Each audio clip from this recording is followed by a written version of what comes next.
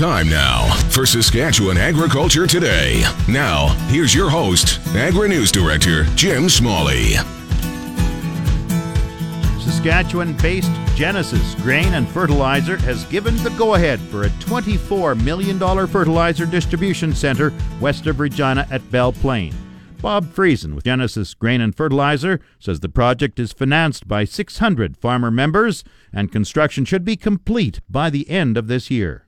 We're very excited about it. We just have to do some finishing touches on the financing, but we now have enough capital to move ahead. And you know something, we've been talking about fertilizer manufacturing and fertilizer distribution, farmer-owned on both of them, for quite some time. And it really is time that we see some bricks and mortar. And so we're really looking forward to seeing something right on the ground, and would like to thank the farmers that have engaged, because we believe that this is definitely going to stand them in good stead, and we're looking forward to starting this farmer-owned fertilizer distribution company. I understand it's $24 million. How big is it, and how many farmers are involved? There's about just over 600 farmers involved now initially. Of course, we do have a business plan that calls for 7 super centers across Western Canada, and so we will continue and are continuing to raise additional capital, because we'd like to build in Alberta and Manitoba as soon as we can as well. And so that continues. There's opportunity for farmers to continue to participate today. So that's great news. They can continue to participate, and I do know that there are farmers that were waiting to see some bricks and mortar, and so it's good news for that as well. We hope to really maintain and increase the momentum here. The Fertilizer Supercenter is going to hold around 52,000 tons of storage for fertilizer, and we hope to flip it 3 times a year, so that's around 150,000 tons of fertilizer. These are state-of-the-art facilities. Our team really, and our project manager really did their due diligence in looking at other super centers across Canada and in the U.S., looking at the equipment. So this is state-of-the-art equipment. It's going to be high input and high throughput equipment.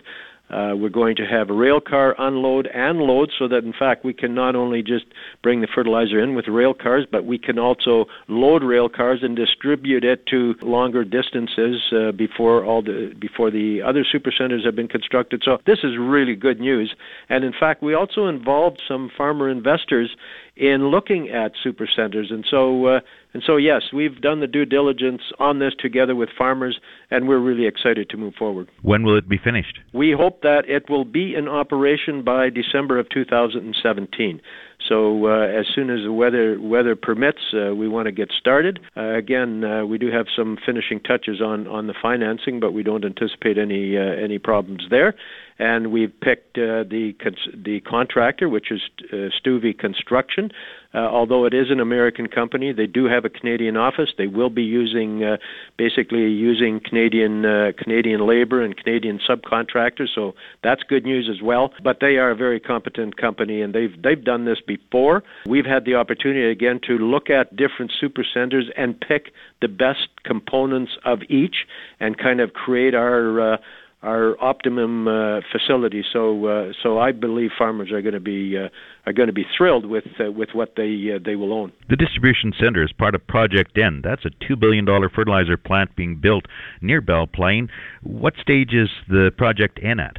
Yeah, this first Genesis Supercenter will be built on the site of where we want to put the main plant. Project N, of course, we've been going at it for some time, and it's a larger, more complicated project than Genesis Grain and Fertilizer, and so we started it well before we started Genesis. But at this point in time, even though Project N continues to move forward, we knew that we needed to focus on distribution, because Genesis Grain and Fertilizer will be in a position to import fertilizer or buy it from local companies and capture the distribution and retail margin for farmer owners. That's what we plan to do with the Genesis Supercenters even before Project N is manufacturing. So farmers will be able to already capture the retail and distribution margins, the farmer investors, I should say. But then once Project N is manufacturing, of course, we will have that distribution company fully operational. Project N, as I said, is moving forward. We're actively engaged in talking to a strategic partner, and we've done the environmental work. As I said, it's a complicated, very large project, but we continue to move it forward as well. Now, interestingly enough, when we started with Project N, you may recall, Jim, that manufacturing margins, the difference between the cash cost of manufacturing a ton of urea and the retail price was anywhere between $700 and $800 a ton. That has softened in the meantime. Of course, it went down. It crept up again. But clearly, this is a really good time for us to be looking at building fertilizer manufacturing, because we know that prices will go up again, and we want to be ready for when those margins are huge again for farmer owners to capture them. And although there's margins to be captured at the moment as well. When does construction expected to start on Project N? That's a good question, Jim. I really can't project the start date for Project N. Although I can suggest that we certainly hope to start raising capital for Project N this year, and get really engaged there together with farmers as well. Genesis is a farmer-owned company led by the group Farmers of North America. It's based in Saskatoon. The federal government has filled the 2 vacant commissioner positions at the Canadian Grain Commission. Doug Chorney will become Assistant Chief Commissioner, while Lonnie McKeag will serve as a commissioner. Both men will start their new jobs on February 13th. Chorney is a grain and vegetable grower from East Selkirk, Manitoba. He served as president of the Keystone Agricultural Producers of Manitoba from 2011 to 2015. McKeag farms near Ogama, about an hour south of Regina. McKeag was a founding director of one of Saskatchewan's first rail short lines. Chorney and McKeag will join Patty Miller, who becomes the CGC's new chief commissioner later this month as well. I believe her work starts on the 19th of February. Miller is wrapping up her tenure right now as president of the Canola Council of Canada. Saskatchewan stock growers have passed a resolution calling on Ottawa to pull back from a proposed carbon tax. President Shane Yonke says delegates at the recent semi-annual meeting in Regina passed a resolution opposing the carbon tax. It was passed. There was no opposition to that resolution at all. We're all aware if that carbon tax does get imposed into Saskatchewan, it's going to be detrimental to our operations. Just that added extra cost. We're seeing the ramifications from that from our sister province out in Alberta. When you run on slim margins, anything like this could really hurt us in the pocketbook. Now, another resolution was passed talking about trying to provide farmers with some support because they are stewards of the land and they're putting carbon back in the soil. Tell me about that. Well, at the end of the day, there are those 2 resolutions passed. We are the stewards of the land, and we're going to continue to fight along with our great Premier, Brad Wall, opposing this. But if all of a sudden we lose that battle, we'd like to have it in place that we are rewarded. Saskatchewan is, you can see all the numbers out there, we are a net sequester of carbon, and we'd like to be rewarded for that if it comes to that. Tell me about another resolution that you have passed. It raises some concern about internet service in rural Saskatchewan. How bad is the service? It's bad. You start getting out into the hills in the rural settings, we rely on dairy providers, and the weather influences it. We're not at the same speeds. When you're dealing with everything now, everything is based over the internet, and when you don't have good service and good coverage, you're coming behind. It's kind of impeding the way we can do commerce. So you see the internet as an important business function for farmers? Oh, exactly. I know for our ranch there's several things from age verifying your calves to ordering CCIA tags. You need to do it on the internet, and then when you can't do that, it hinders your operation if you don't have good service. Shane Yonke is the president of the Saskatchewan Stock Growers Association. His ranch is near Gouldtown in the southwest part of Saskatchewan. Heavy snow in Manitoba during December has put parts of Manitoba at risk for major spring flooding. The first runoff outlook from the Manitoba government indicates the Red, Souris, Pembina, and Lower Assiniboine rivers could experience flooding, especially if there is a late spring blizzard or heavy rain during snowmelt. The Upper Assiniboine in western Manitoba is at risk for moderate to major spring flooding, while conditions are rated as moderate in the Interlake region. Infrastructure Minister Blaine Peterson of Manitoba says it is still too early to compare this year to the floods of 2011 and 2014. The Market Update on The Source, 620 CKRM. Grain prices were mixed in early trading today. Viterra prices for canola fell $1.40 at $462.92. Oats dropped $8.38 at $161.24. Number 1 red spring wheat rose $5.56 at $221.29 per metric ton. The rest were all unchanged. Durum, $288.71. Feed barley, $136.14 per metric ton.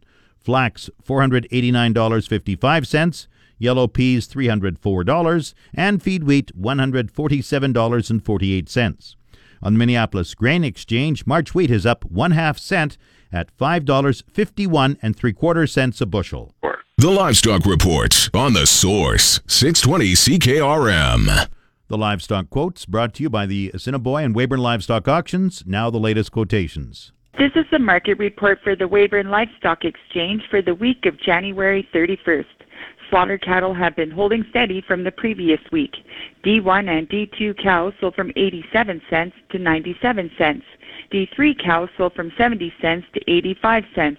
And good butcher bulls sold from $1 to $1.20. The feeder market was pretty hot last week.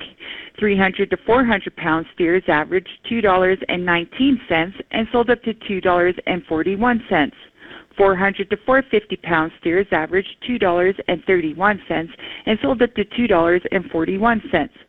450 to 500 pound steers averaged $2.21 and sold up to $2.41. 500 to 550 pound steers averaged $2.13 and sold up to $2.26. 550 to 600 pound steers averaged $2.04 and sold up to $2.15. 600 to 650 pound steers averaged $1.94 and sold up to $2.09. 650 to 700 pound steers averaged $1.86 and sold up to $1.99. 700 to 800 pound steers averaged $1.75 and sold up to $1.86. 800 to 900 pound steers averaged $1.69 and sold up to $1.73. And good steers over 900 pounds averaged $1.56 and sold up to $1.69. Heifers are about 25 cents back from the steers. This has been Stephanie Daig reporting from the Weyburn Livestock Exchange. And now the latest Saskatchewan pork prices. Ham sold 6,500 hogs Monday, selling in a range of 156 to 158 per ckg. Today's sales are expected to be around 6,000 head, selling in a range of 157 to 159 per ckg. Number 1 sows delivered to Winnipeg this week will sell in the range of $53 to $71 per ckg live weight. Cash hogs today are called steady, while lean hogs are trading mostly higher, and the Canadian dollar is up 50 basis points, trading at 0.7681 cents US. Cash hogs yesterday were up 45 cents per hundredweight, while the cutout was up 57 cents per hundredweight. Packer margins are currently estimated at $36 per head black.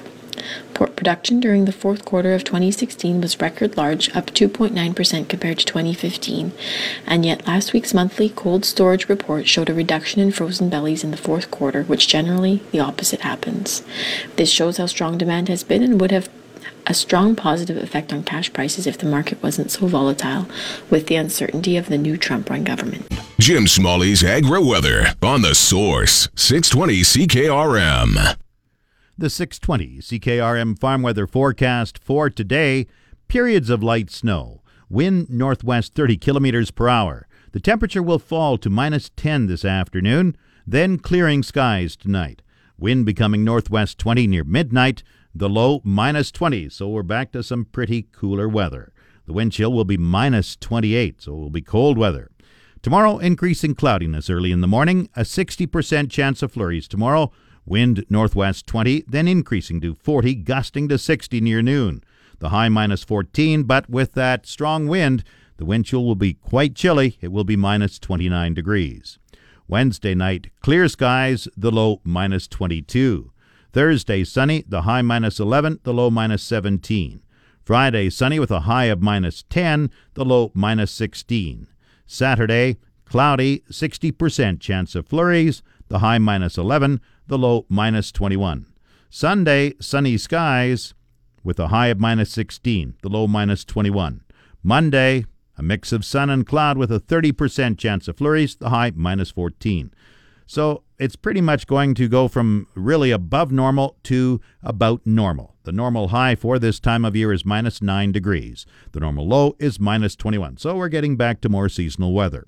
The sun rose this morning at 8:35. The sun sets at 5:49 p.m. tonight. And around the province this hour, we have Estevan at -5 degrees. Saskatoon is -12. Swift Current is -9. Weyburn is -7. Yorkton -12 degrees. In Regina, with light snow, it's -10. That's 14 degrees Fahrenheit. Winds are from the north at 30, gusting to 41, giving us a wind chill right now of -20. The humidity is 80%. The barometer is rising. It's at 101.9. Moose Jaw has light snow this hour, -9. Winds are from the north at 17, gusting to 30. Once again, Regina, light snow, -10 degrees. That's 14 Fahrenheit. That's Saskatchewan Agriculture Today. I'm Jim Smalley. Good afternoon and good farming.